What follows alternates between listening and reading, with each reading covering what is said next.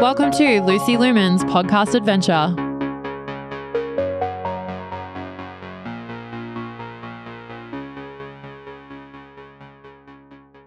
Welcome back to the podcast, guys.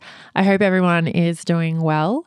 This year is going so quickly, and I'm definitely doing some reflecting of where I'm at with projects and photography, as well as trying to decide what medium I want to put most of my energy into come next year. Let's get into today's episode though. Today's guest is one of the Digicam queens. Ali from 1 Month 2 Cameras joined me for a chat that literally could have lasted a lifetime. If you aren't aware of Ali and her incredible channel, you must check it out. Any camera lover, film or digital, will be in heaven watching Ali wax poetic about the cameras she owns, loves, and reconnects with in each episode. We cover how Ali got started in photography, which was quite an unusual and interesting story. We discuss how she transitioned from film to digital and the reasons behind that. A conversation I think you guys will resonate with and enjoy, since so many of us love film but maybe are struggling to either fund it or find time to do it, especially with family life and so many other things going on. Ali gives us a background on starting her channel and the engaged and positive community she has cultivated around it. And then, of course, we talk all things Digicams. Ali shares some tips on buying, storing, and choosing Digicams, as well as answering listener questions from you guys. Honestly, this whole chat is pure gold, and Ali has such a great, refreshing attitude towards photography and is really paving the way for so many others to take on this approach of #NoBadCameras. Ali has harnessed the power of YouTube to spread a new, inspiring, authentic, and positive message that is certainly what we need more of on the internet, that's for sure. Safe to say, if Ali and I were closer, we would be having coffee dates and swapping cameras on the reg. I feel so lucky to have had the chance to speak to so many talented people on this podcast, and I'm really excited to share this chat with you. Enjoy. Welcome to the podcast, Ali. Thank you so much for giving up some time on your Sunday and coming on the podcast. How are you? I'm so thrilled to be here. Thank you for having me. I'm good. I'm really excited to chat. Me I feel like we DM'd a lot and haven't had a chance to really face to face. Yeah, definitely. Yeah, I've been really looking forward to this. We love your channel here in the Lumen household. So very excited to have you on the podcast. We'll get straight into it because we have a lot to talk about, and we've both said how much we love to talk. So best to get into it. I wanted to kind of get a little bit more of a background on you and how you kind of got into photography and what sort of place that has in your life. Ali, if you could tell us a little bit about that. Yeah, for sure. I feel like photography is this weird thing that I haven't actually been able to get away from. It's very genetic. My father was a fashion photographer. My uncle, his brother, was a portrait photographer. My grandfather was a war photographer. My husband is a portrait photographer. Yep. So I'm pretty surrounded by it. And actually, I think I actively kind of didn't take an interest in it for a really long time, but it's somehow just ingrained in my DNA or something like that. So when I was, so it's so funny because my dad and my mom split when I was 1. And so I grew up really with my mom, and my dad was, very much a part of my life, but it was more I would fly to see him on my vacations, and he was usually shooting somewhere. So I'd go see him there or see him at his studio or whatever. So it was very aware of photography, but I never really thought too much about it. It's kind of if your dad is a mechanic or something, you're around cars. It's just this background texture. Yeah, exactly. Mm-hmm. So I didn't really pay a lot of attention to it. But then one of the coolest things my dad ever did was he came to visit me. I was growing up in Iowa, so Midwest, and he was in New York City. And he came to visit me for my 14th birthday. And our house, my mom and I's house, was like this, it looks like a very traditional house, but it's actually split into 4 apartments. So my bedroom, looking back on this, I'm like, this is crazy. It was like awesome. I had a full studio apartment as my bedroom with a full kitchen and a bathroom and a walk-in closet, the whole 9. Oh my God. So I had a lot of space. And he came for my 14th birthday and converted my kitchen, like painted it black, put a fan in the window, and put in the red light, and built me a dark room for my 14th birthday, which was like the freaking coolest thing ever. Like, my dad's really handy. And so that really was a fun project. We worked on it together. And so I had my enlarger and my darkroom trays and, you know, all that stuff. And I, you know, everyone talks about the magic of, you know, seeing their first print, you know, start to come through the developer. And it was just that. It was just pure alchemy. And I was just totally thrilled and taken. And he left. And I had, you know, a series of rolls of films and some developer and all the stuff. But then like when that ran out and I'm like 14 and I'm in school and I don't have a job and like my allowance is nothing, I was like, this is expensive. Like, I can't keep doing this. And then of course I was also like 14 years old and like more interested in Stussy and like, There's better things to be spending your money on, or your priorities are different. Yeah. So it kind of just fell by the wayside. But I still have those first prints that I made. And I just like that feeling of discovering photography for myself at that age was really magical. So it lingered in some respects, but it really didn't become anything I revisited for like another 10 plus years, because I was 14. And then in my mid 20s, at that point, I had moved to New York. My dad was actually no longer there, but I had moved to New York and was kind of just finding my way in my career. And I started to write and produce and direct this TV series for PBS. And it was like an awesome, super fun opportunity, but it's like a PBS show, super underfunded, very scrappy. And at that time, I was just like, you know, my producer brain was like, I need to learn how to do everything on set so I can travel with like minimal crew. And so the first thing I wanted to do was learn how to DP, director of photography, like manage the camera. And so what I did was picked up like a Canon G9, which is like a point and shoot with manual control. And I was like, I'm going to learn how to do it with still photography so that I can understand like the exposure triangle. And then I'll be able to convert that into like moving pictures at some point. But it just felt a little bit more accessible and manageable.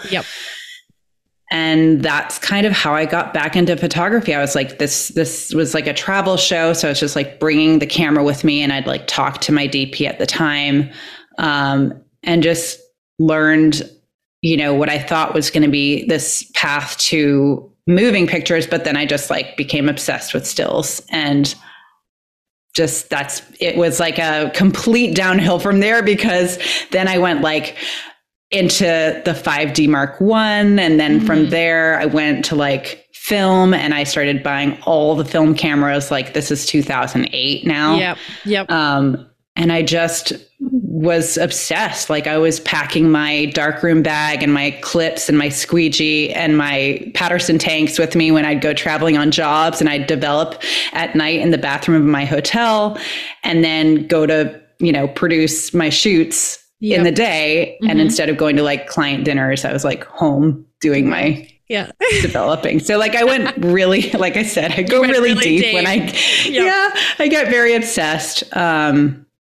But that's kind of like the thing that led me back to photography. And then when that happened, it just became my own thing. It was no longer like my dad's thing, or like, you know, I mean, this is well before I met my husband, but you know, I found myself in the medium, which was just so fun. Yeah. Oh, that's such a cool story. Like, you know, I mean, everyone's story has like elements of, you know, stuff that's interesting, but like a lot of film shooters, it's kind of like you found a camera in your parents' like attic or, like stuff like that. Right. Like, or you buy a camera at thrift store. Oh, it looks cool. And then you shoot it and you fall in love with it, which is, it's still a great story, but yours with it, like, having this like history in the family is really interesting. And then you kind of like having an early experience and then sort of rejecting it a little bit. And yeah, then, like, totally. And then, like trying so hard to kind of like, or like being like, I don't want to do what they do kind of thing. And then, but then finding it,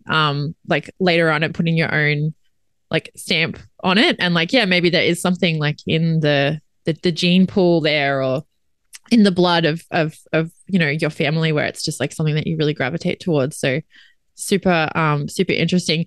Quick question, because you said that you were looking into getting into like moving images and then you kind of like got stuck on the still. Are you a big like cinema fan? Like, do you I love like movies. Okay, all right. I totally love movies. Yeah. I mean, it's like, cool. Yeah. It's so funny. I'm like recording my my review of like my current camera that I've been shooting, which is this like monochrome converted Pentax K5. Yep. And the whole time I was shooting it, I was like, it's so funny. And like the opening of this little video is ridiculous. Like, I do not shy away from the ridiculous, but it's like, it's a noir film. And it's just like Jean-Luc Godard and like all of these things. And like, and Roma like was just one of the best movies I saw in the last 5 years, and it's just like that visual palette is so automatically cinematic, So it's just, I love movies. Oh, awesome. I feel like that was a selfish question of me because anyone who's been like listening to the podcast will know like, I'm big like movie fan. And that was kind of how, it's not how I got into photography really, but like now I realize that I took a lot of inspiration from a lot of movies that I saw. Like I see that in my like compositions or colors that I'm drawn to and stuff like that. So it's interesting, like as you get older, the things you reflect on and notice. So, and I'm about to turn 30. So I feel like I'm doing a lot of that. Like kind of, like you sort of assess your life and you look back and I'm like trying to go to sleep at night and I'm like, like thinking, wow, like I didn't think I'd get here, or how did like all this time just went by. And it's an interesting time to reflect on yourself. I can tell you one thing as someone who is older than you, that won't change. That won't stop. Yeah. It won't stop. It's awesome though. I love that. I love looking back and being like, oh, well, that's what led to this thing. And like, even right now, like this very point in my life, I'm like, all these things are culminating. And it's like all these influences and interests and all these things that I just never knew would have an outcome are coming together.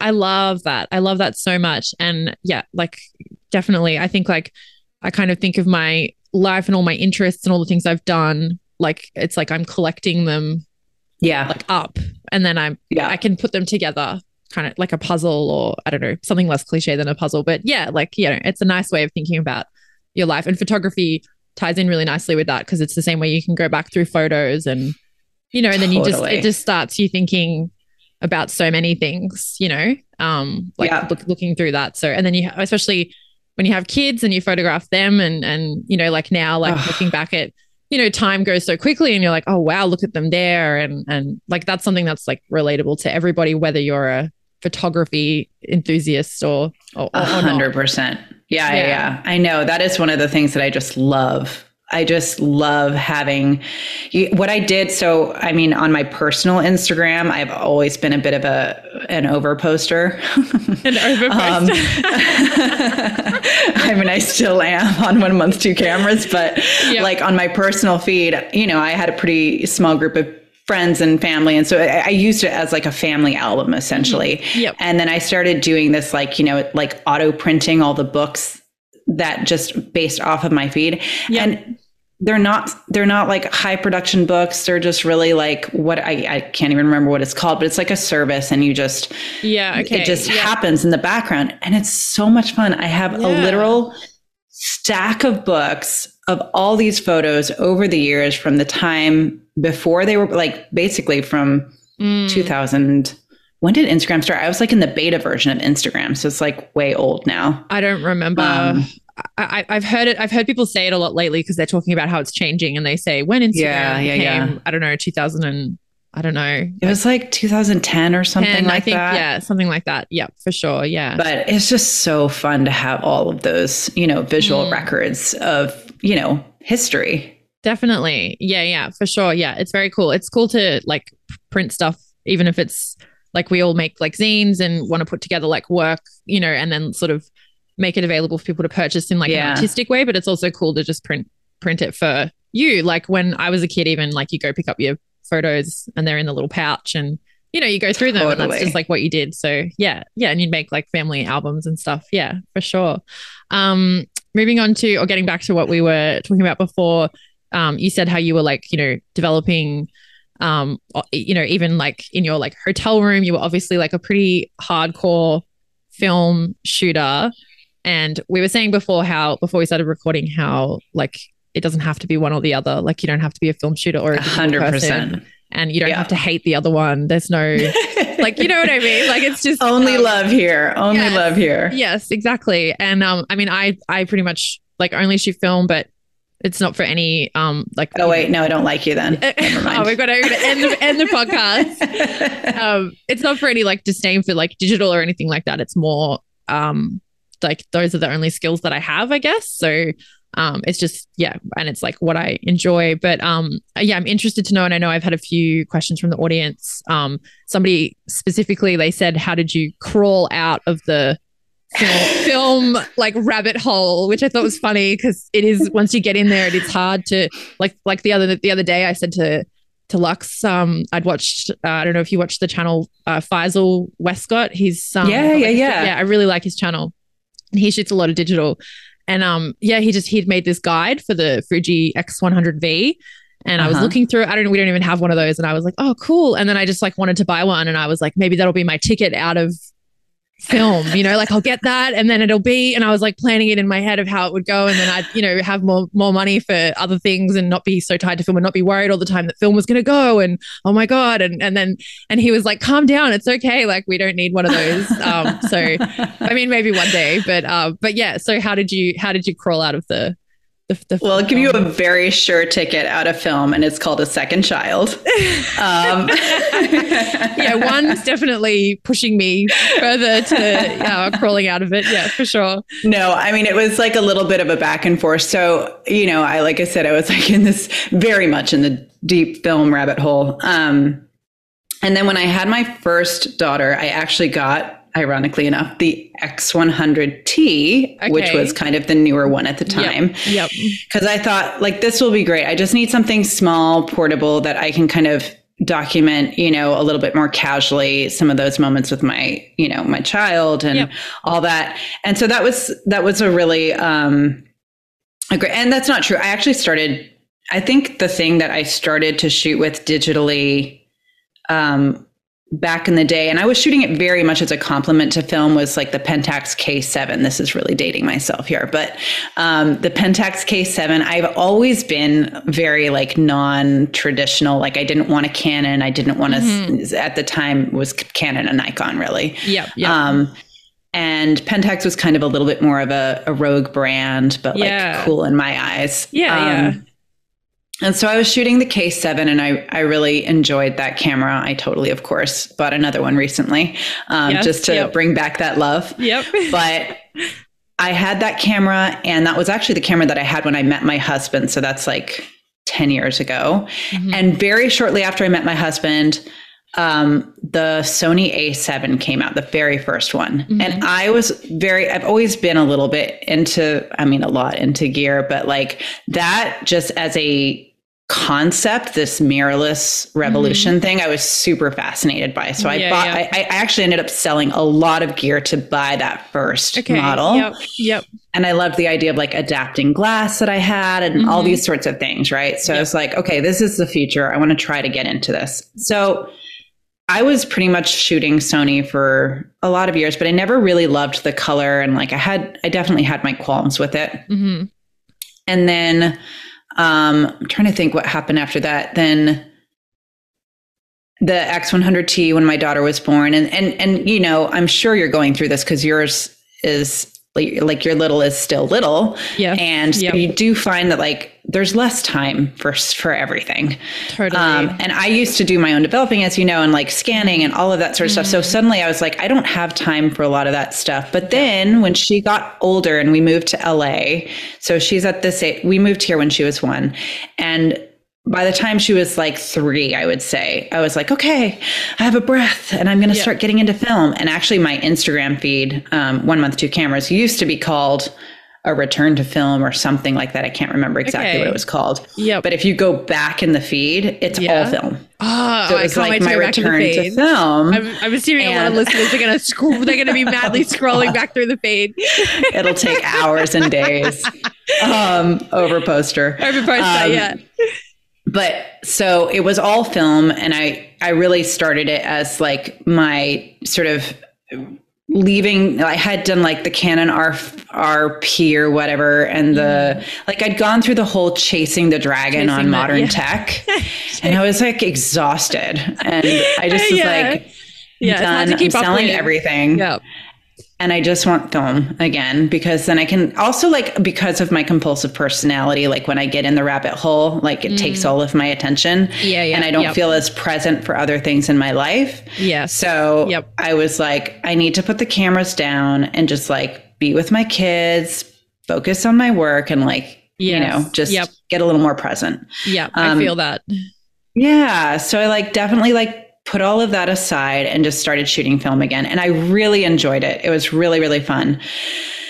But I was still with one child, and, you know, she was sleeping, and I had time to scan and do all that stuff. I had like my pack-on scanner, and then a few things happened. My pack-on scanner broke. I got pregnant with my second. And then when I started sending my film, and I was like, I don't have time to, so when my second was born, I was like, I definitely don't have time to scan anymore. So I was getting the lab to scan, and I wasn't super happy with the scans. And then the lab like doubled their prices. And I was like, okay, it is time for me to find another way. And I didn't know anything about like CCD sensors or any of that. Like that was completely, you know, unbeknownst to me. But what I did, of course, you know, I think every photographer does this at some point. You hit a rut or something. You're like, I need something different. What's different? Like what's going to throw me into something uncomfortable? Totally. And I'd already done like all the chasing of new tech. I'd now done film, but I didn't have time for that. So it's like medium format. I got to do medium format. Digital. As you do. Just jump straight into that. But I'm also like, I'm not going to go spending a ton of money on medium format. What's the cheapest way in? And it was expensive. It can get really pricey. And I loved my old like Pentax 645N. And so I found on like a Pentax forum this really good condition, really affordable Pentax 645D, which was like their original medium format camera. And I had lenses from the film camera. And so I was like, okay, I'm going to try this out. And that was a CCD sensor. And so as I started to read about this camera and learn about like Kodak color science and CCDs, and like, I just started to go down this rabbit hole, and I just, clearly haven't come out. So that's where it started. You're in the CCD hole now. You're in that. Yes. And we're all enjoying watching it so much. And I think your channel is inspiring other people to, you know, even if they don't, like we said, it doesn't have to be so one or the other, but like 100%. Especially right now, people are looking like people who are shooting film are looking for something to take the edge off, like, you know, the price of doing that. And this is a really great way of like trying it out, even if it's just like for us, it's like the camera that we take when we go out, you know, to the park, like with Luca, or like it's in the car, you know, so then I'm not just, because it's for me, it's like I just always shoot film. So then I'm just like shooting and it's like, oh, okay, you've just shot like 2 rolls and that's going to be like you know, this much to send away, like. But did you need that to be kind of on film, you know? Right. Yeah. Like I'd say that's how like it could have been 100% digital, and it wouldn't it's not like adding anything to it. Like sometimes I think like certain things I'm like, oh, if I'd love to go back and shoot that on film, or like that moment would, but yeah, I think like there's a place for both, or for one, or whatever you want to do, like make it work. But I think right now it's really having a boom because of the the price hikes, and also like you say, it's fun to like for me it's something different, and like you say, really, and I mean, there's nothing for me like that's more exciting than, because it's the experience I've had, and I honestly continue to have every time I pick up a new old camera. It's like you're like, oh, this thing is really good. Like, you don't think of old tech being capable, but it's like every camera. I'm shooting another one right now that's just like a point and shoot that I brought out to like this hike yesterday with me, and I was just like, dang, this thing is fire. Like, it's awesome. It's so much fun. And I think the joy, I don't know why we just assume nothing old is good, but like, outside of film, like I think film cameras are obviously highly romanticized, almost to the point of absurdity. It's so true. Yes. Yep.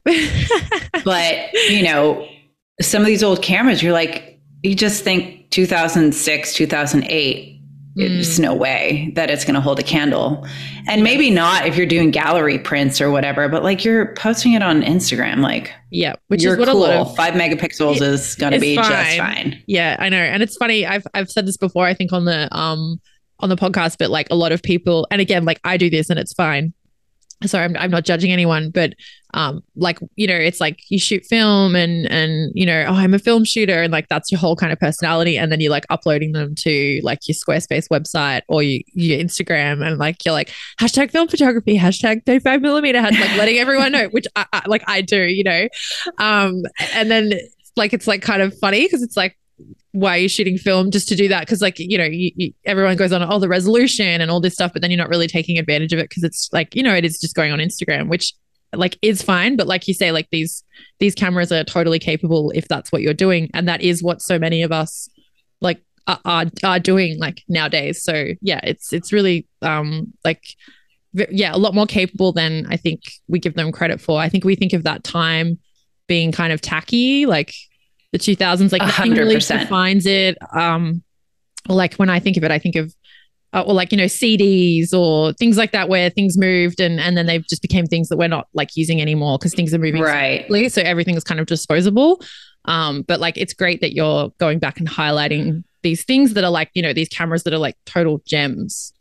I mean, I think that's really interesting too, because I think that was how I associate it as well. And I've actually come around on this. So like the real OG, like Digicam, her name is Sophie Lee, and she's awesome. I actually just chatted with her yesterday because we were cool. We like want to find some synergy together, but she's like very much more, I think it's really interesting because I think my perspective on these Digicams is coming from very much like maybe it's perhaps old fashioned and like more of this film aesthetic applied to early digital, whereas she leans in very heavily to like more of the academic space of like Y2K aesthetics and like really embracing the chromatic aberration and the real like sense of true out of camera JPEG Digicam photography, right? Yep. Which is not at all what I do. Like I actively kind of combat that with, the way I process and all that sort of stuff. Yes.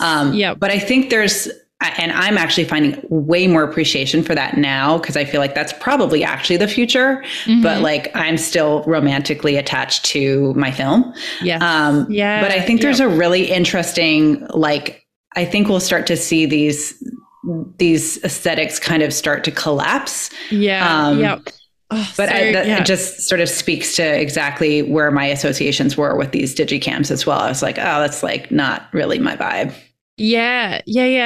That's so interesting. I love to really like, I guess like psychoanalyze and like intellectualize like a trend, or not even a trend, but just like why people do something or why they're, like why they're attracted to it, and like what it is about it that speaks to, like a group of people, especially if it's like any kind of subculture. Like I've always found anything, even if I'm not interested in it, if there's a group of people that are obsessed with it, I find that really interesting. Like totally find their interest in it interesting, like if that makes sense. Which is kind of silly, I don't know, but I was watching some videos. I think we just typed in Digicam into YouTube just to see what would come up, kind of thing.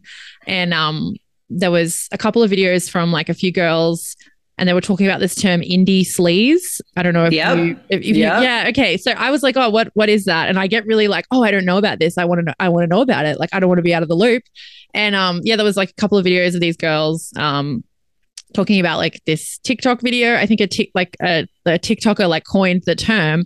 And they were talking about all of these things. And I was like, that a class is like indie sleaze. And I was like, I remember all of these things. And I was really into all these things. So like, I was there. Like, that's my, and American Apparel ads. And, oh, yes. Like I remember like Vice magazine and the American Apparel ad. And I had like the disco pants. And I think the only thing I didn't have was I don't think I had a Digicam, but I had pretty much like everything else. And I, was always online looking at like Cobra Snake, like whatever his name was, like the, photography and like the flash. And I was like, oh, maybe that's what I love.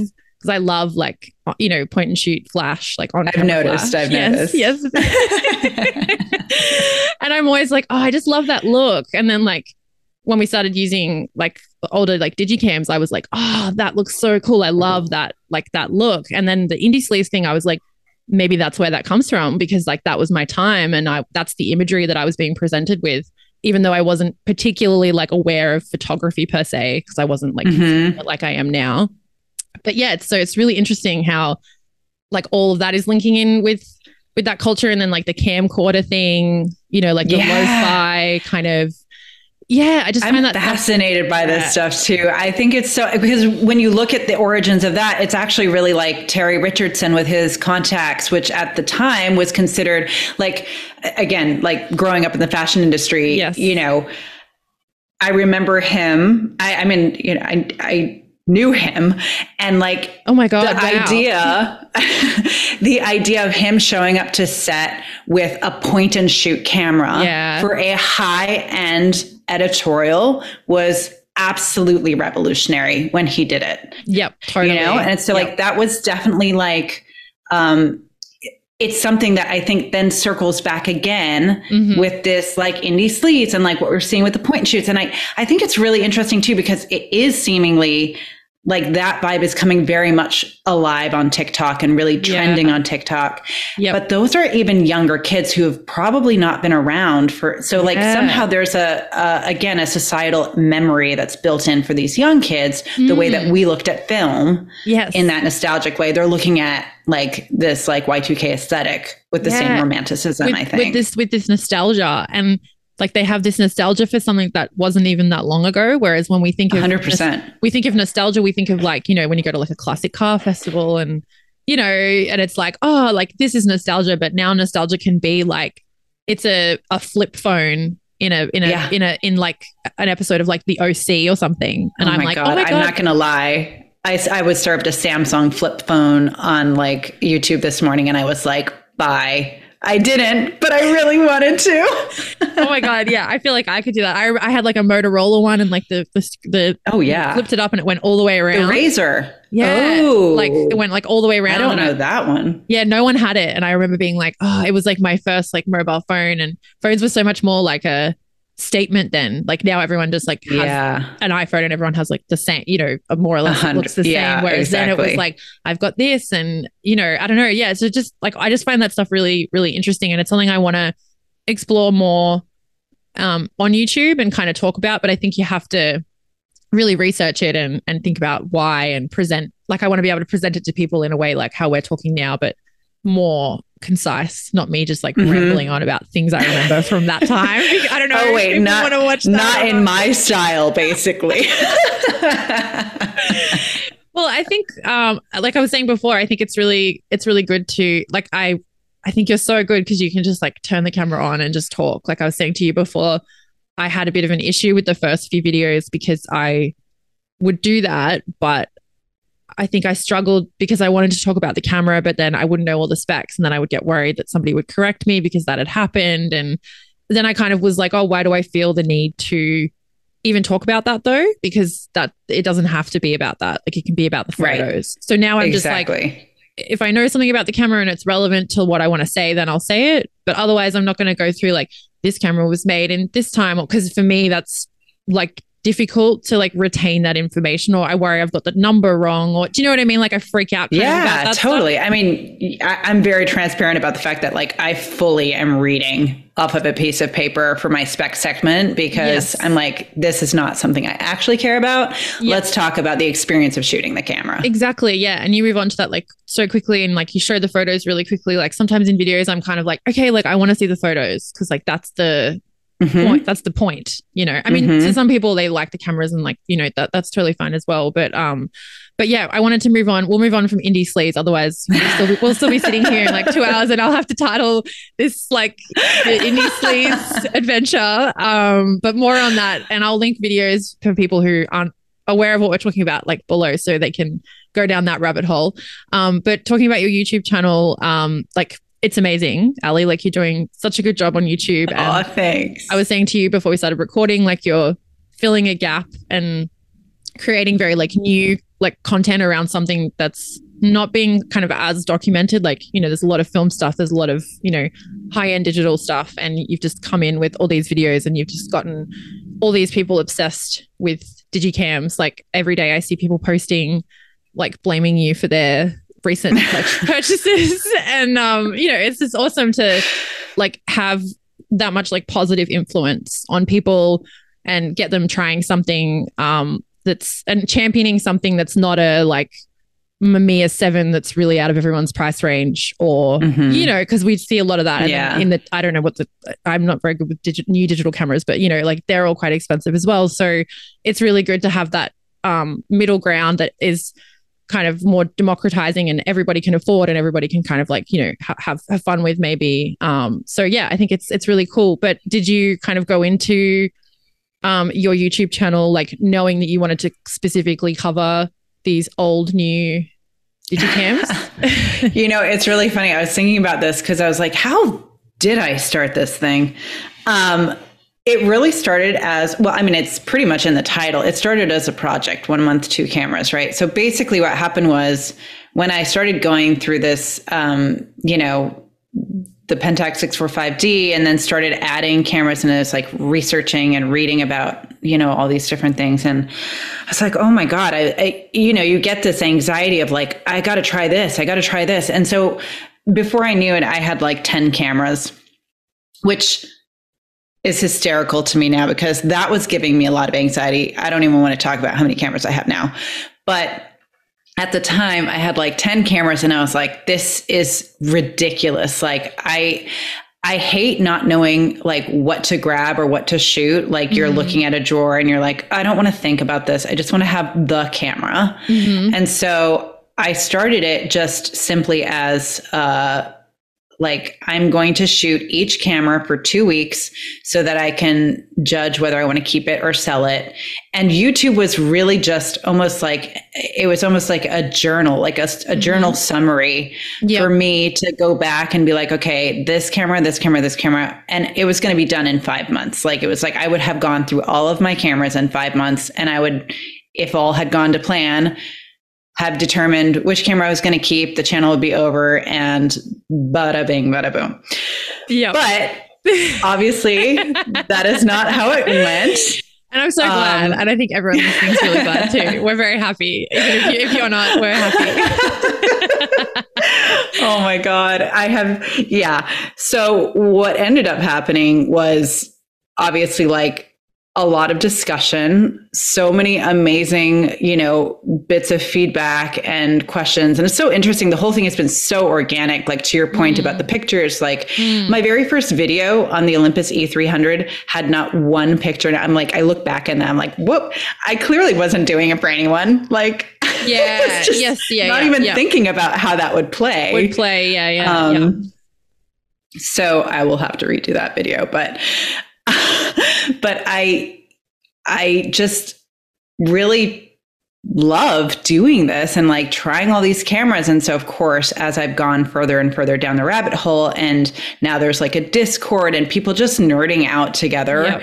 And we just, I mean, I do really have to balance myself. I think you probably can relate where it's like, I do have to, this is not my job. This is definitely a hobby. Yeah. And like, I have a pretty demanding job and I have my family life. So like, I try to just make time for this, usually after my kids go to bed for like an hour or two, but not go too crazy, which is, you know, the only way that this was going to happen, right? Like I knew I could not have any production value or I would need to invest time that I don't have. That you don't and I didn't want this to become too crazy.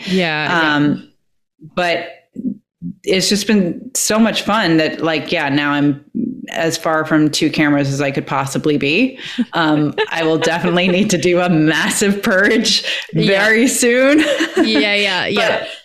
But it's been just completely delightful. It's been such I really did not realize that there was I think the timing is very serendipitous, right? Like I couldn't have predicted Kodak would raise their prices and that like film cameras would become so unattainable in a lot of, you know, the very high end ones. Even the really, I remember a time when I bought for a project, and this is 2019, so not that long ago. I bought 10 for my work. My boss, bless him, was like all down for me making suggestions for us to shoot our campaigns on film. And we were doing this campaign around kids. And he was like, I was like, can we get the kids to shoot the campaign themselves and do it on film? That's awesome. And he's like, yeah, do it. So I bought like 10 Olympus styluses, like every type for $20 each. And I mean, now you can get them for less than $150. It's like crazy. I know. So anyway, I couldn't have predicted any of that, right? Like that would all change. And so the timing was very serendipitous, but I really did not realize that there was such an interest and an appetite to find something a little different. Because I think, you know, as I mentioned, my husband's a real photographer. And so he shoots a Nikon Z9 and it's just unbelievable. It's like a really great camera. It does everything you could ever need a camera to do. And for me, that was like, I'm not a professional, so I want something that's challenging and fun. And like, also the thing about Digicams that I think is great is it gives people permission to just kind of, am I allowed to curse? Yeah, go for it. Yeah. Okay. It just allows people not to give a shit, you know, it feels so disposable in many ways that like you can experiment. It kind of liberates you to like just get out of this serious zone of photography, you know? For sure. Yeah. So, I totally agree with that. And I think for people who shoot film, it's really nice because it's a bit of a departure from the you know, everyone's like film slows you down and you've got to like think and you be really intentional and like all that stuff about film is really great. But like I'm a bit of an overshooter. Like I shoot a lot when I when I go out and shoot, you know, like everyone's saying with like half frame, like, oh, how do you get through 72 shots? And I was like, I just like whizzed through those because I was like, yes, I can just take photos of everything that I want to. Whereas normally I'm like, oh no, I won't, because that kind of looks similar to like that other photo that I just took, or do I need another picture of a palm tree, or, you know, so that it holds me back, which can be good. But then when I have like any kind of like digital camera, like we were using the Fuji X20 yesterday, and it was just like so nice because I just like walked off and I just took like so many photos.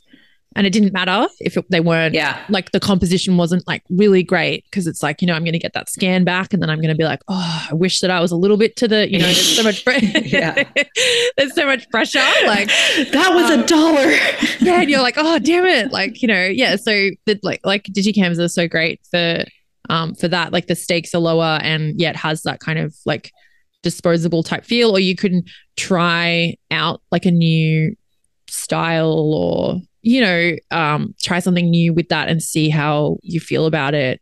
And then if you want to like take that over to film, you know, then you can do that. Like it's like a Polaroid. Yes. Yeah, exactly. Yeah. It has so many pros. Like I really, I'm sure that you agree. I was going to say to you, like, you know, like, why do you think like everybody should try like a Digicam, whether they're like film shooters or digital shooters? But I feel like you kind of said like, you know, like I don't know if there's anything else that you want to add, but yeah, like the stakes are lower and Like it has that, Yeah, it just gives you permission. I think it's just fun. And I do think there's like, it's really interesting too, because there's a lot of synergy between the experiences of film and these Digicams, because due to the fact that they are old, like I think the X20 is probably not this way. And I actually haven't shot that camera, but you know, a lot of the cameras I'm shooting, it's like you take a picture, it takes 30 seconds to write to the card. Like it's very slow and methodical. And like you definitely have to protect for your highlights. And like, so you have to be a bit more thoughtful. And so there's definitely a very similar experience in shooting it. But at the same time, you can also just like put it in auto mode, pop on the flash and just have at it, just you know? So it's like, it can kind of go both ways. So it's a really, to me, really satisfying as a shooting experience. And then the other thing, like similar to, you know, modern cameras being just absolutely brilliant at doing everything, it's also just like feels, I don't know how else to put it, but it just feels a little generic. Like both the experience of shooting it, but then the files themselves. And it's funny because I have an X100V, which I keep as like my modern camera when I have important things to document, like, you know, a family birthday party or a graduation or something like that. I'm like, I need one camera I can rely on. I wouldn't say like I would go all in on, you know, the christening of some baby with an E1, but at the same time, I do find that like, even, I mean, my daughter just turned 3 and I say that, but then for her birthday, I just shot my Contax TVSD and that's pretty much all I shot. Like, and it was slow and I totally missed moments, but I was like, but I'm having more fun. And it just was worth it. So it's just a funny thing because so anyway, the point of that was I have the X100V, but like it sits in the cupboard. I don't use it. And I think it's because I think it's awesome that they have their film simulations and it's great. And I have nothing against it. I just don't find myself wanting to use it because it doesn't have as much of a challenge to it. And I'm a masochist, I guess. I just like things to be hard. You want it to be really hard. So you really got to try. Yeah, totally. Yeah. I agree with you. I think like now I'm thinking about it, like we have an XT4 that we bought to film like video with. Mostly. And that's mostly, honestly, it's like sitting, we're not using it right now, but like it's sitting right there and it just stays in here and we film it, like use it to film with, but like we don't really use it to take photos with. And like sometimes like Lux is like, okay, I'm going to take it out. And like if it's a birthday or something like that, he'll take it because like he wants, you know, to get like really good photos and something that's reliable. But then half the time he stands and it's fine. He's not an extremely social person, but half the time he stands there like looking at the back of it, you know, right. You know, like just plugging things in or trying a new film sim or looking at them and then he's completely like removed and then he's looking at the photo like straight afterwards and then he's trying to show me and I'm like, I'm trying to interact with like the actual thing that's going on. And then like I'll have a film camera and just take a couple of shots and like, you know, maybe they're not like perfect and great, but like, you know, the experience was better for me and I was more in the actual moment of what's like, you know, like I mean, and I'm totally the first to say like that is, I think cameras can very much be that crutch, just like a cigarette or an iPhone or anything like that. You know, I definitely use that. I mean, my family will tell you I'm always the person at every party with a camera. Now I love to socialize, but I don't know why, like it's work. It's like, it can be really exhausting for me to socialize. So like the camera's a bit of a crutch sometimes in those scenarios. This is a total sidebar. But, you know, I do think that that's where like old cameras, old tech and film are great for just kind of like, you just can't work at that speed. You know, there's just not, your battery's not going to last very long. So you don't want to be like over draining it. You know, all that stuff. It's good. It's a healthy detachment, I think, from technology. Yeah, definitely. For sure. Yeah. So moving on, Ali, I wanted to, like, while I have you here, kind of maybe give listeners a little bit of like maybe some like tips on what to look for when you're buying like Digicams, just because it's not really something I thought about until the other week we bought like a Sony Cybershot, and then we didn't have a memory card for it, and we were trying to find, and then I think Lux bought one, but then it was wrong. So then he bought another one, and then he was saying about batteries, and he was like, oh, we should probably get rechargeable batteries, lithium, because it's not very good to just be like burning through these batteries all the time. So I was like, oh, okay, there's like a few kind of like, I don't want to say issues, but like, there's a few things that come up with these cameras where, you know, like I said, I'm a masochist. Yes. Like they make you work for it. Yeah, they really make you work for it. And then there's like all these cables and the charger, or like you find like Lux is just perpetually on Marketplace and eBay just all the time looking at cameras. It's like, actually, we'd be friends. It's so, see, I'm not like that. But then I think I'm not like it because I have somebody doing it for me all the time. So like he is like my personal shopper. Like I know there's something out there. But you're it's so funny because like you're the creative in the family. He's like the producer. I'm the producer in my family. Like I am the one into the tech and the gear and the like. And my husband literally does this for a living. And he's like, I have one camera. Get over it. You know, like he's so like, funny. You're crazy. Yeah. And then you've got all these cameras and like, it's so funny. It's so telling. So there's definitely like a lot of hiccups with, some of these older cameras. And it's funny, I had someone reach out to me too. Oh, sorry, I just totally banged the table. I just had someone reach out to me as well and be like, oh, I bought this camera, but I didn't realize like I would need all these other things. So I mean, tip number one is, I mean, there's a handful of things like, on a very practical level, like if you are shopping on a marketplace, Facebook Marketplace or eBay or whatever, you definitely want to try to find something that comes with the memory card and the battery ideally. Now, old batteries will almost never retain their charge. So you're going to need to probably go look for a Wasabi copy or something like that. So you just want to make sure that the batteries are still produced. Some of these older cameras, like they don't necessarily make those style batteries anymore. Most all of them are, but like if you can find a camera that takes, for example, what you were saying, like rechargeable double A's, that's awesome because those are really easy to find.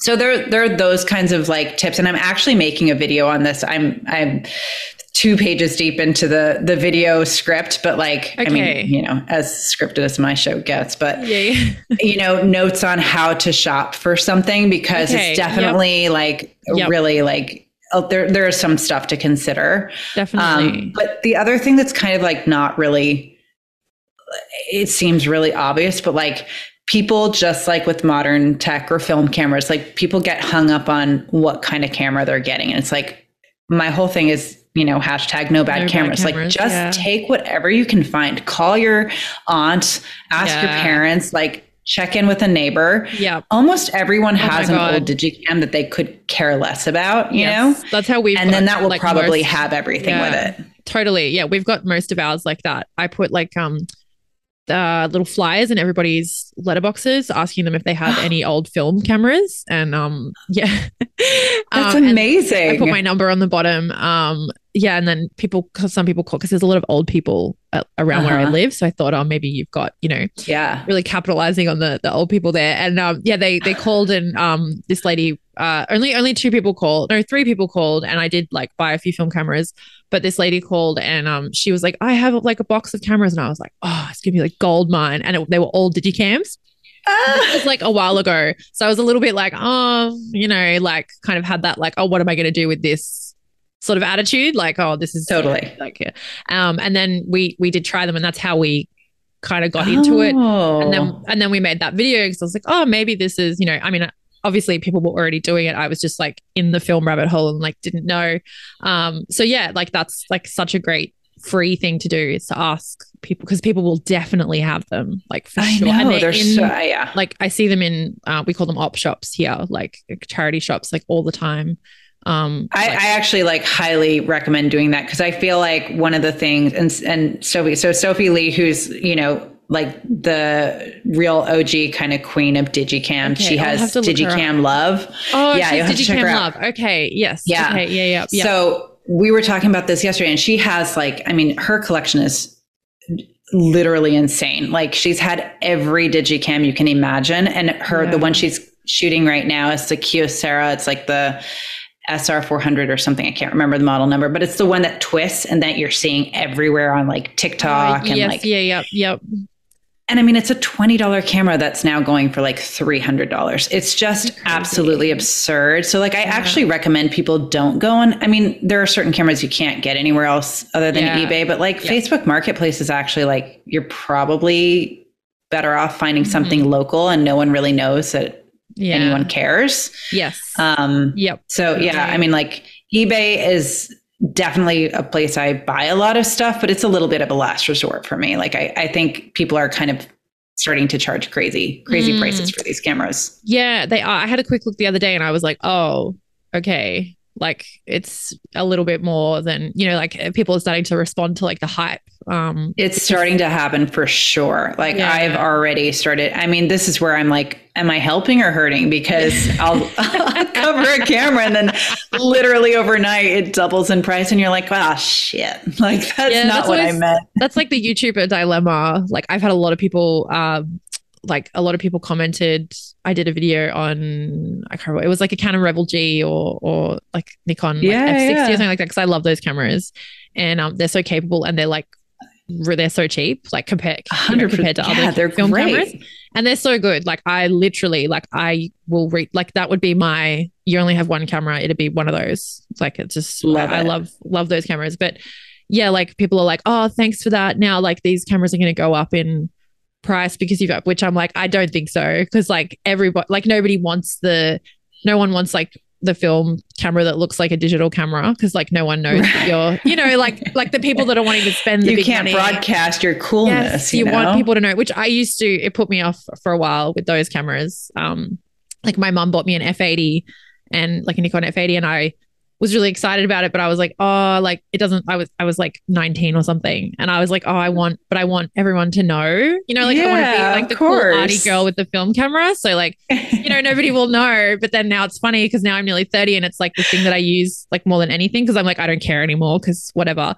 And it's so capable and like it's so good, and for me, it's like it works for me and it's really reliable. So you're like, oh, actually, this like cool later 90s autofocus is pretty nice to have. Yeah. Thanks, Mom. Yep. But yeah, so I think like definitely sourcing them from neighbors or like aunties, uncles, and family members will probably have them. So that's a great place to start for sure.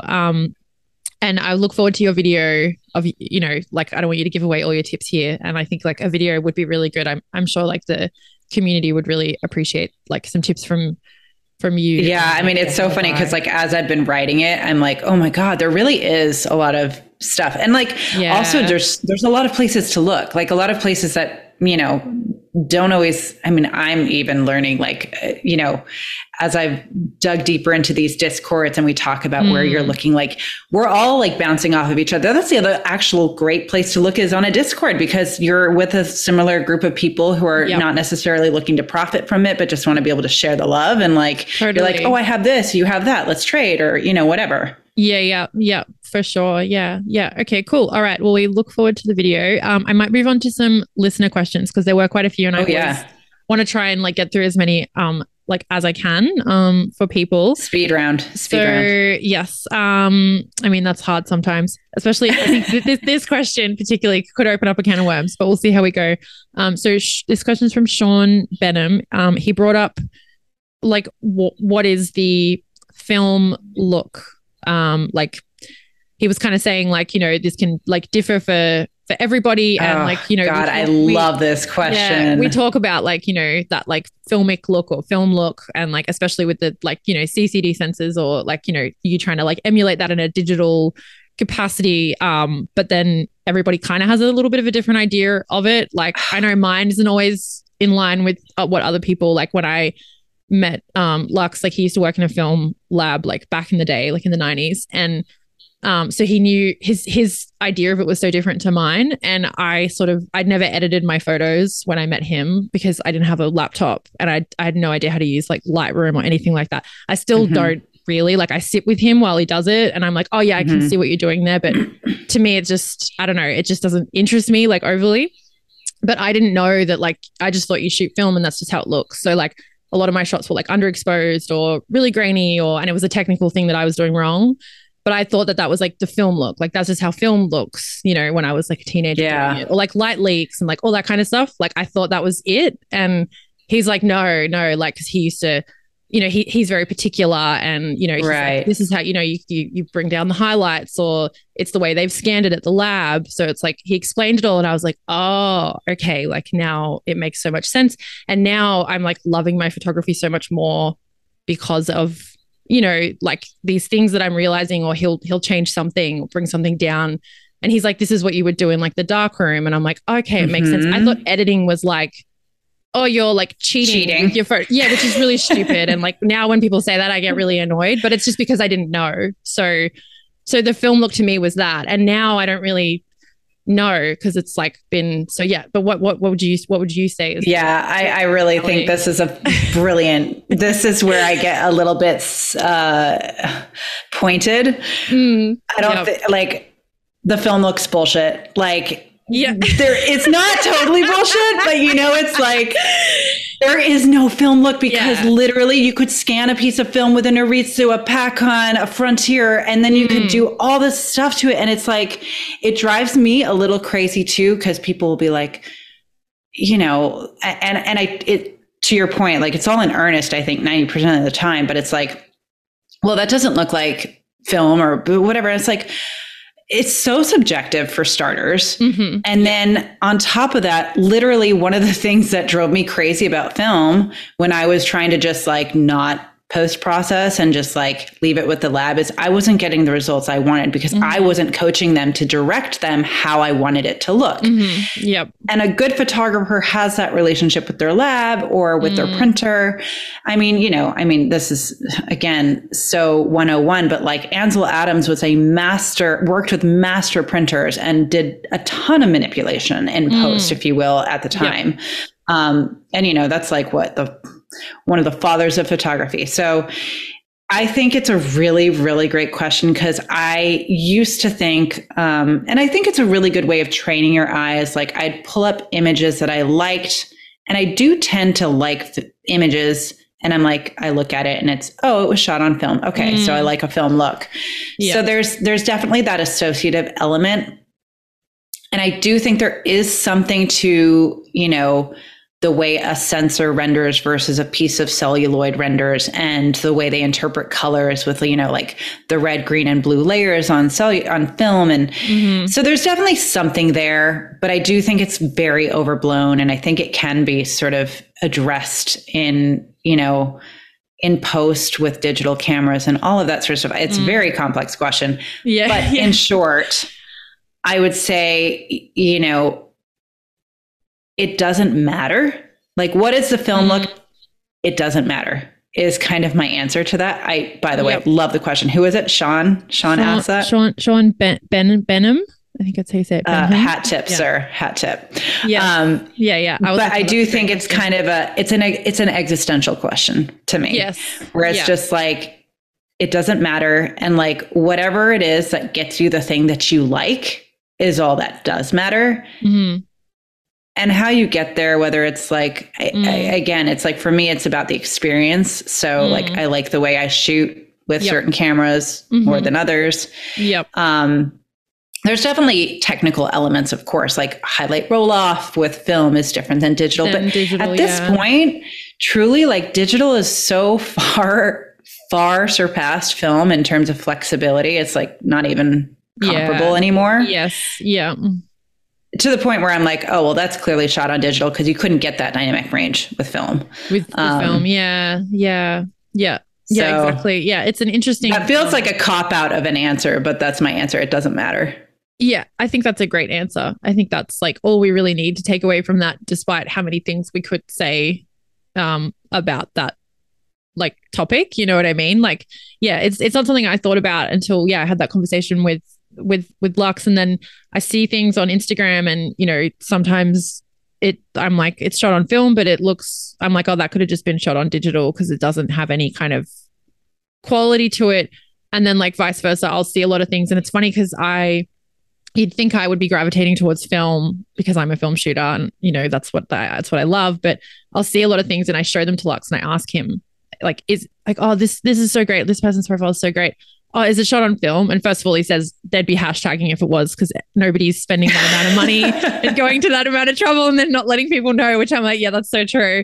But he's like, oh no, like, I'm pretty sure that's like digital. And then, sometimes I'll ask them, or not that it matters, but I'm just like, is this person like, shooting on film? And I look, and then a lot of the time I like stuff that's like digital, and like they've got a really good way of editing, like a really style, like the way because I don't understand anything about post-processing at all. So I'm like but I'm intrigued, but I don't want to take the time to learn. And I'll say to Lux, like, and he's like, oh, they've probably just like done this or done that, or, and they've created this style. And I'm like, that's really cool. Kind of like, when you choose a film stock. Right. And then I really like Ecta, and like, I like the colors that gives off. So maybe if I was shooting digital, I would try and kind of achieve some kind of look like that. So then totally. So, maybe I would be. I mean, and it's processing. It's a really, I think what you're saying actually sort of then further maybe iterates on that question, which is, well, then what's the difference between CCD and CMOS? And I would say the same there. Like, it doesn't matter. What matters to me actually in that equation is the ease of use. So to your point, like when you're shooting film, you don't want to do a lot of post-processing, or you don't feel comfortable post-processing. So it's easier because the film kind of has a look baked in. Yeah. Yep. For me, CCD is that too. I could replicate to some degree, like with CMOS sensors, the look that I'm getting out of CCD sensors. But what I like about CCD is I don't have to do very much at all. Yes. Yeah. And so it's just this ease of use kind of. It's like a workflow thing almost, or which is kind of like not creative at all. It's like a it's just like, oh, I just don't have time, or it becomes like practical choice. Or it's just like it's a practical choice for me, because literally me manipulating the photos or the colors out of a CCD is just way easier for me. It's interesting to like break down like why we choose to do things the way we do, or like it's not always just as surface as you think it is. Okay, great question, Sean. I feel like I need to maybe bring it up on like the analog hour with Matt and have like see what he says. I would love to hear that, and have like more of a dedicated like section of talking about that for sure. Okay, I have a question from Lo-Fi CCD on Instagram. They have said, with such a large camera collection, how do you decide which one you want to shoot with? Because we all know you have, you have you've said, you have a lot of cameras, and I can just imagine. Yeah, it is definitely a challenge. So, I mean, that's part of the discipline of 1 month, 2 cameras is like, I try to, so right now what happens usually is like, I will force myself to shoot one camera. Oftentimes it's a camera that I'm not choosing. It's like, I draw it from a box or a hat or a lens bag or whatever. Yep. And then I'm forced to shoot that for 2 weeks and then review it. So that's that was the intent behind that. So I didn't have to think about what to shoot. Yep.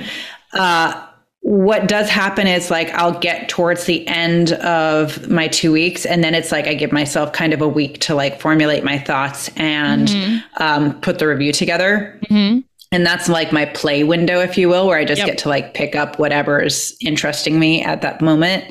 And that's what I shoot. And what determines that is oftentimes just like, what am I doing? Do I have my kids? Do I have like a bunch of gear to haul around? So it's very practical. I'm like a very practical shooter.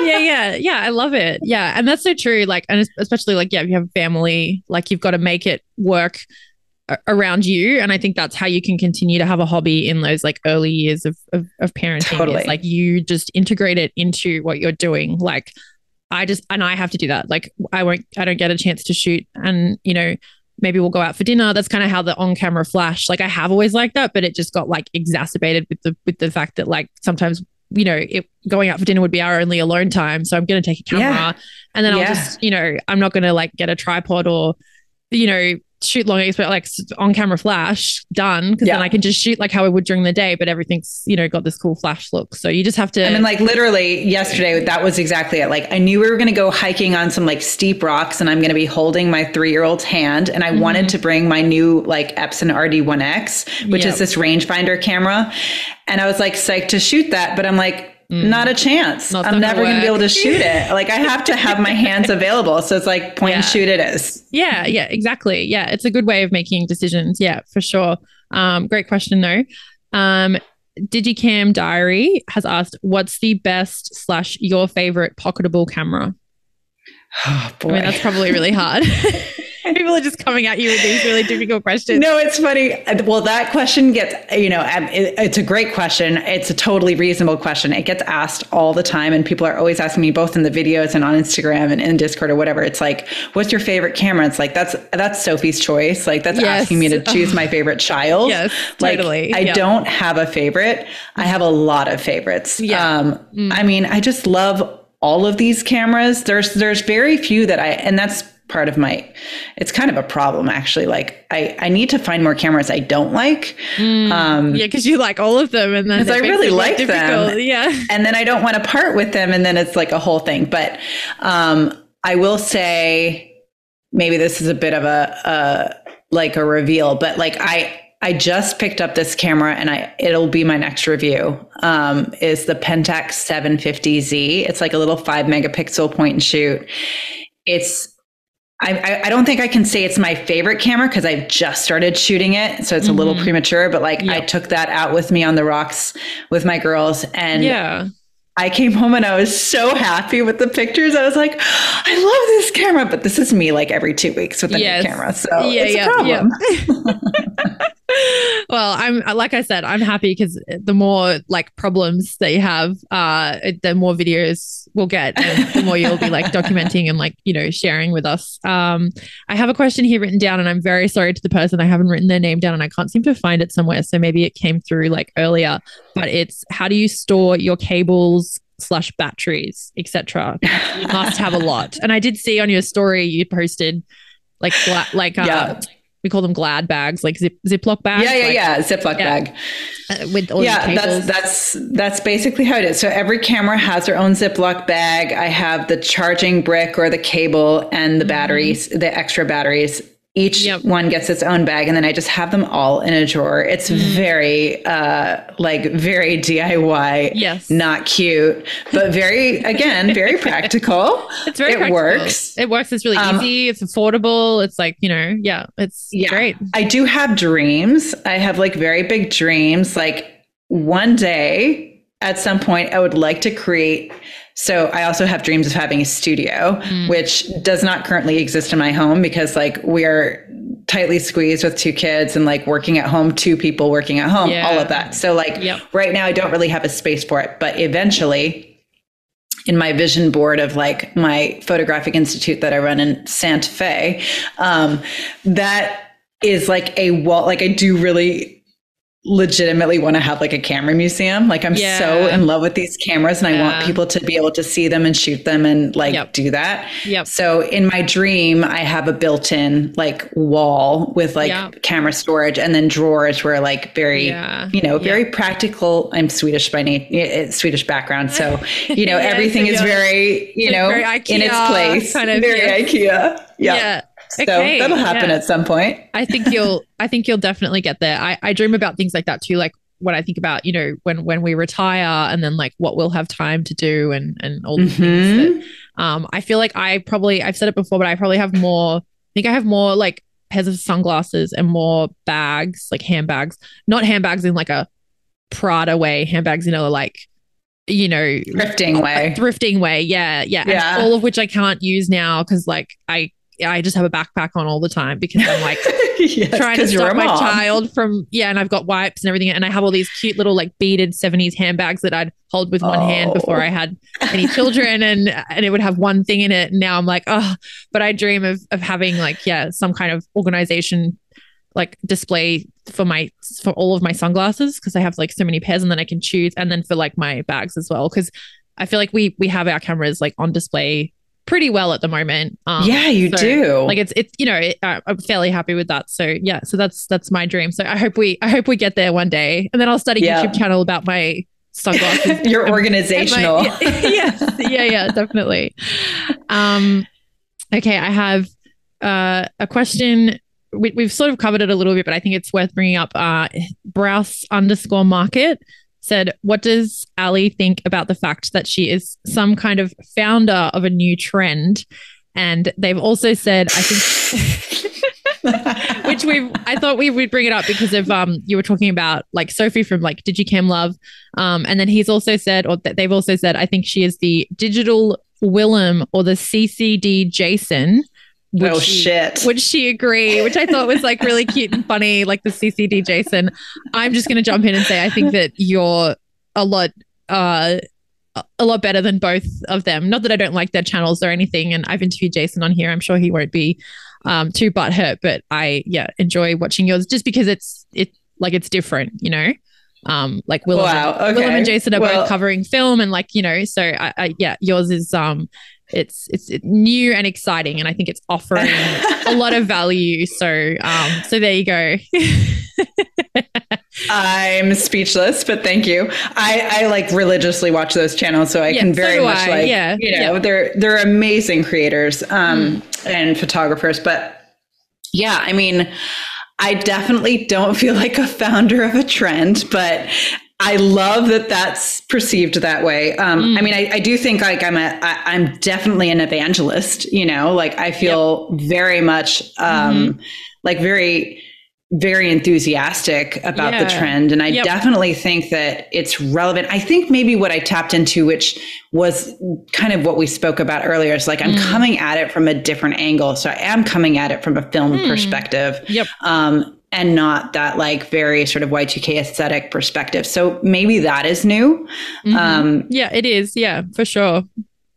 But yeah, I mean, like if I could be, you know, the Jason or the Willem of CCD, fucking count me in. Yeah, definitely. I think I certainly agree that you could. I think your channel is just going to like grow and grow and grow. And like more and more people are going to be finding it and joining like that community and like just getting so much value and entertainment and inspiration like out of it for sure. I think it's definitely gonna grow. I mean, seeing people discover these, that is one thing that like I see it mostly on Instagram, and now I'm seeing it more in the Discord because people are starting to come over there and like share their experiences and their cameras and all that.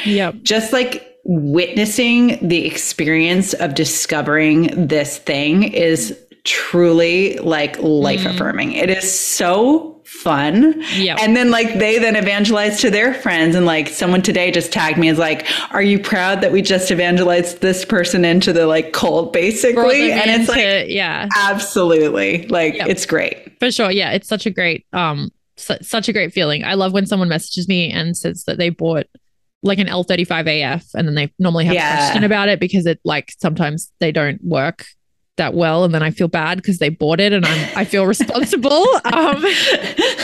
Oh, there's your hot tip. If you're on eBay, go with people who have a return policy, because I return a ton of cameras. Like I had a beautiful, another camera that I brought with me on the hike yesterday, a Ricoh GX100, which I was so excited to shoot. And sure enough, I pulled it out, shot number one. I'm like, major burn sensor, like it's such a bummer. And so like they were like, I just emailed back and I was like, this is an effed camera, sorry, I'm sending it back. It back. eBay are pretty good too, like they seem to always protect they really do more so you're kind of safe in that way. And then like maybe it's a little bit more expensive, but you're paying for that.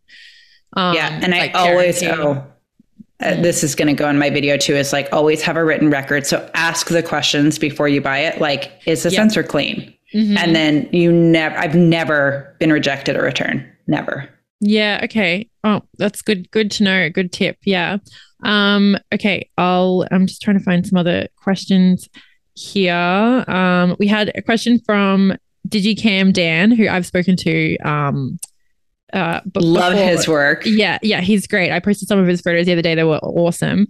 He said your desert island camera is a need in capitals to know. And I know you've just said that you can't pick one camera, but I don't know. It's true. I will say if like I have to have one, like, and so I use the term Digicam very loosely, like creative license here, poetic license. I consider a Digicam a digital camera that's old. Yeah. So yep. So my Digicam, my desert island Digicam would definitely be my Leica M8. I love that camera. I really like one of those. I have a bit of a reputation for not really liking Leica, which it's nothing to do with the cameras. It's more like the people around it sometimes. Like we were saying, you know, as soon as you do anything Leica, all these people come out of the woodwork who people just get so annoyed. And so, you know, and I just find it really boring. So I kind of was being a bit of a like troll, I guess, on a few things I've been on, like, oh, you know, I kind of don't like Leica, but it's a bit of a joke really, and Matt calls me Lucy Lumen Leica loather.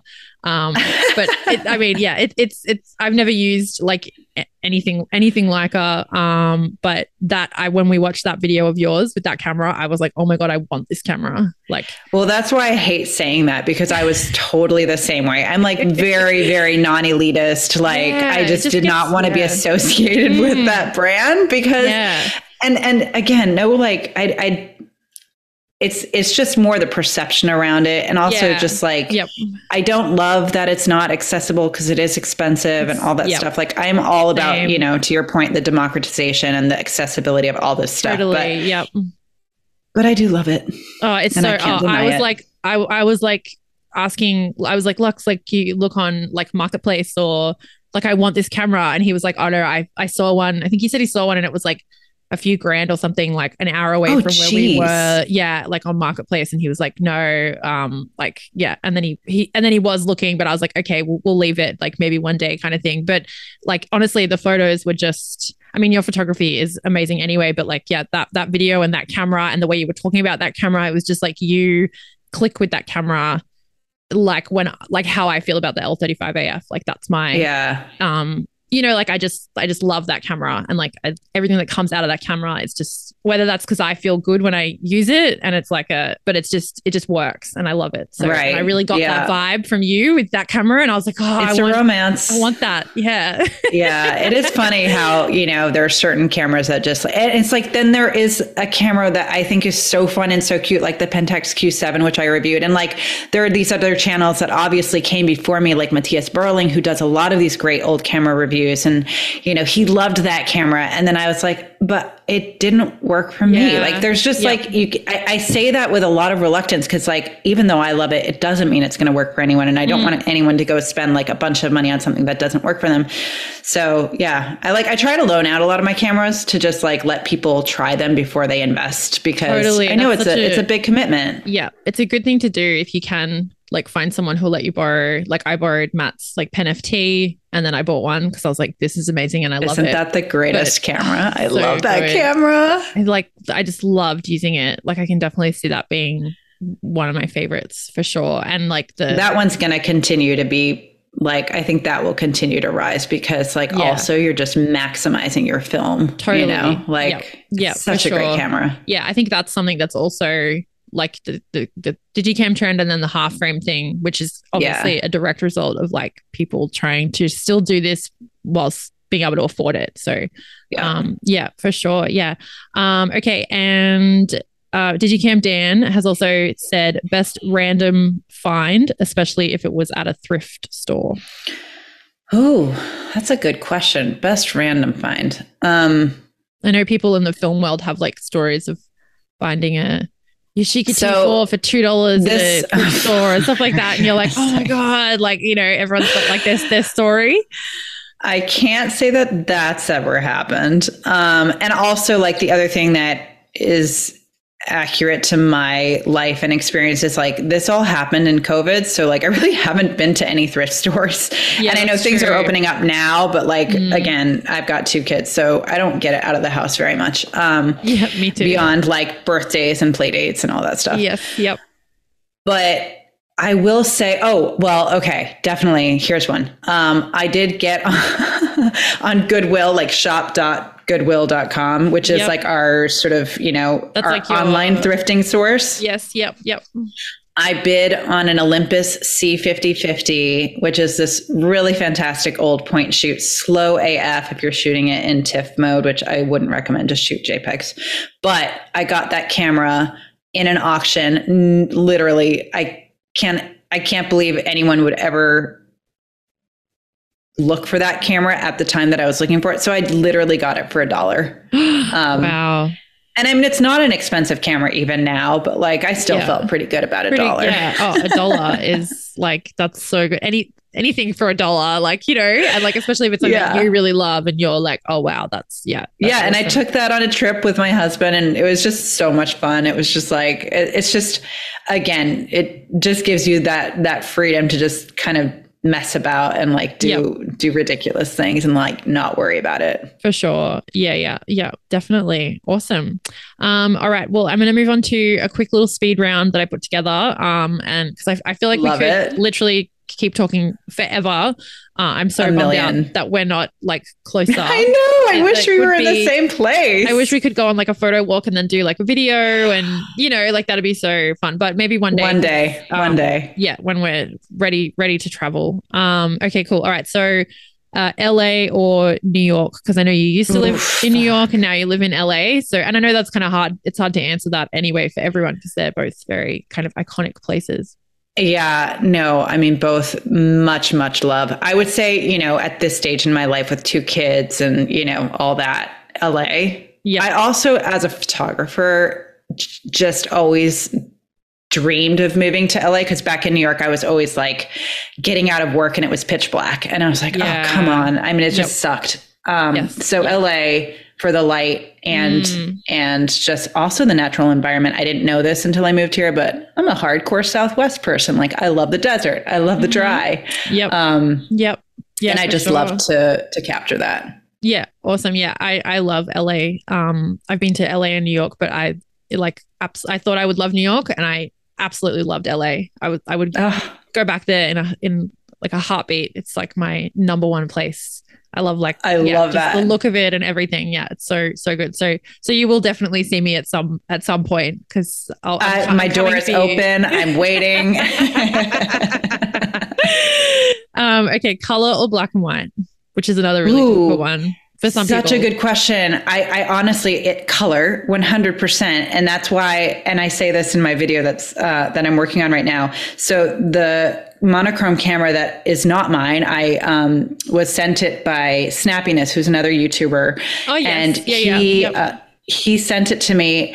And when he asked me, and I say this in the video too, I was like, when he asked me if I wanted to buy or borrow his monochrome camera, I was like, no, but yes, I should do this. I should do this. I should get comfortable with black and white. Yep.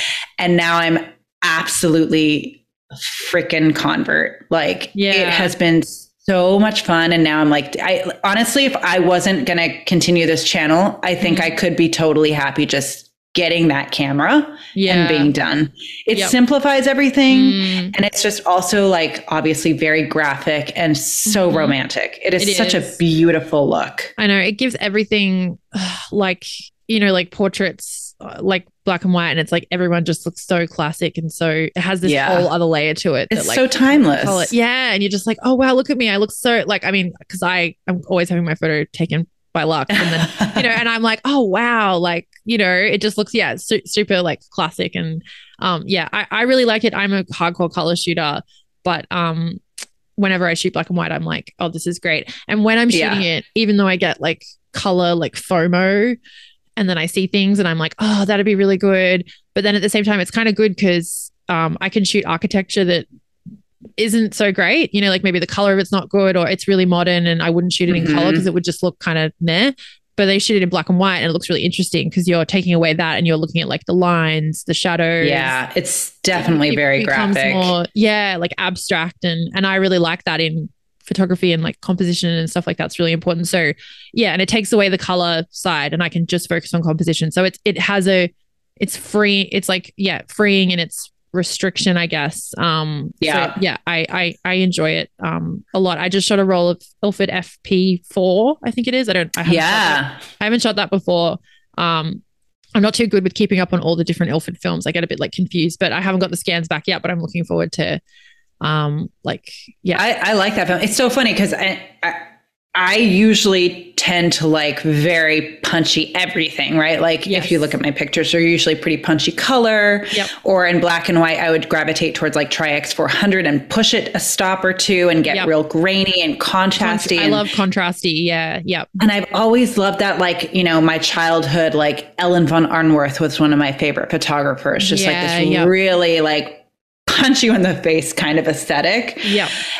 And that's one thing that I had never sort of ventured beyond. And that is with this monochrome camera, I went a completely different, much flatter, like more in that Roma, the film Roma, like that direction. It's really beautiful. Yeah. And that's the other thing that I just really, I think if I were to just commit to black and white for a year, there are so many looks to the tonality that you can get and the grain and all that. There's just like, it's a very rich world. I just haven't spent a lot of time there, but I definitely appreciate it. And I love it when I shoot it. But if given like this or that, color all the way. Yeah, me too. But I agree with you in that, it's a really interesting world to explore. And like, I love when people do, there's a girl, this Sissy Lou, her channel, I think that's her name on YouTube.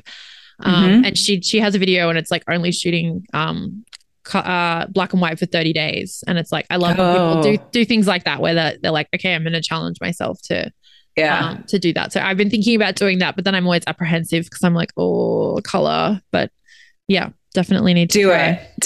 It's a good shakeup. Yeah, for sure. Do you prefer to read like a magazine or a book, like a novel? I know you don't have a lot of time, so it's kind of, this is like the saddest thing ever. You'll appreciate this because I have this one book and it's a running joke in my family. It sits by my bed.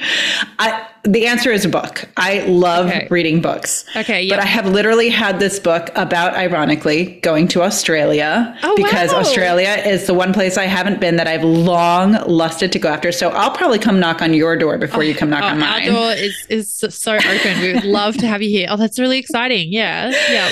But so I've had this book on my bedside table. I take it on every trip. Yep. And literally I get through one paragraph, maybe a month. Yeah. Like it's the saddest pace of all time. I'm exactly the same. And I have on my bedside table, like Lux has nothing on his. And then on mine, I have like I have a cookbook on the bottom. And then I have like this book called How to Start a Side Hustle that I was going to read. And I've read like bits of it. Then I have Susan Sontag's On Photography, which is quite amazing. It's amazing. It's very dense. It's really, really dense. Like, you know, I have an 18-month-old and this is the book I'm deciding to read. And I've literally been reading it since like, Christmas. I got it for Christmas. And I read like one page and then I'm either tired or like he wakes up and I'm just like, you have to have mental space for that book. Yeah. I mean, it's a great book, but my goodness, like I read that in college and I don't think I could do it again. Yeah. I just don't have the capacity and I just want to watch like some trash TV show or, you know what I mean? The thing is like, I definitely like at the end of the day, my vice, and that's, you know, how this all started is YouTube. Like I just sit on YouTube, I watch videos, like same. Really relaxes me. And like, here's my weird rabbit hole too. It's like ASMR 19th century cooking shows. Oh my God. Like so niche. So relaxing. I know. It's so funny what you can find on YouTube and like it's everything is there. It's crazy. Just everything. Yeah. There's a really great interview with like the director Jim Jarmusch, and he's talking about how much he loves YouTube. And he's like, it's the greatest thing ever. And he's like, you can watch, and then he says all the things he's watching and they're super weird. I can't remember them exactly now. I can only imagine. Yeah. Like real weird, like outsider kind of just weird stuff. And then he's like, but then I can watch like an Iggy and the Stooges live concert and like go from this to this and just like pick whatever, which is so true. It's like, I love the best. YouTube. I used to be as a kid, like I remember the gift. I'm such a nerd.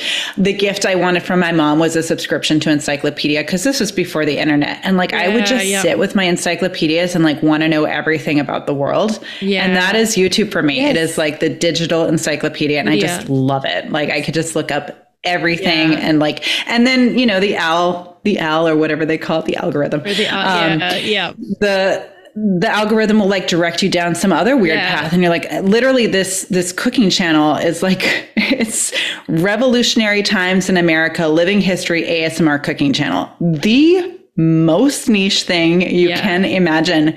And it is so seductive. Like I will sit there and watch it and just like, it's like, I just melt. Yes. And I'm like, this is what I need at the end of the day. Yeah. Like we need more of that at this point in our lives. Less Susan Sontag on photography. So maybe I'll just take that from my bedside and put it on the shelf after this conversation.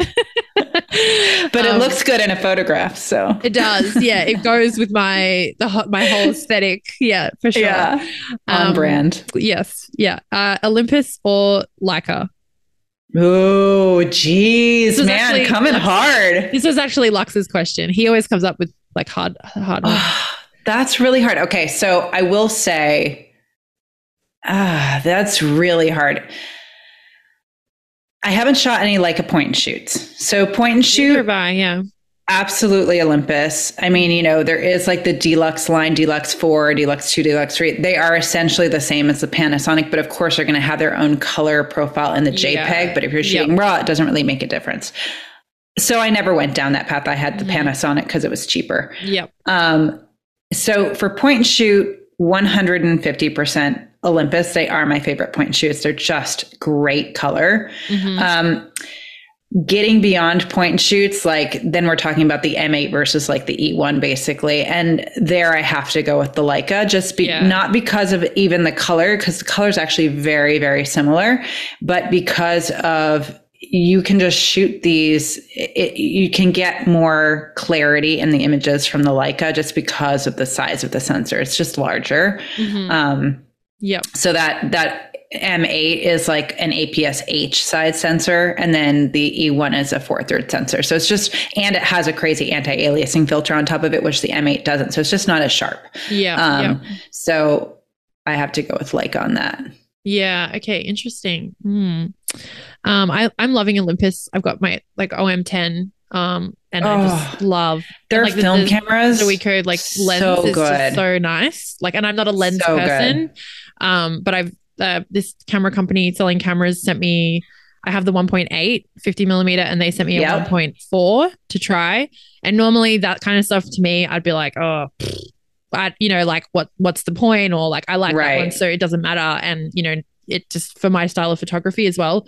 But I am interested because I like that lens so much. It is kind of getting me interested in lenses. So I am interested to see how the 1.4 will look in comparison to the 1.8. The other thing about those Olympus lenses, because I use those on like my modern digital cameras as well. And like they are so badass because they're so small. They're just like designed so well. They're tiny. I mean, they're basically like Leica lenses. They're just compact, but they have such a stellar optical quality, and they're just very dreamy as well. Just like the quality of them is very dreamy. Yeah, they're so great. I love them so much. I'm becoming a lens enthusiast through these. This is the gateway to that rabbit hole. Staying in or going out, if you can choose, which I know your choice is kind of. It's so funny because it is a little bit, but like I love both. Like I'm such a dichotomy because I absolutely love socializing. I love going out. I'm a very like my friends back in New York used to have this nickname for me, which was Tonight, because I would always be like sending out emails like, tonight, we got to do this. We got to do this.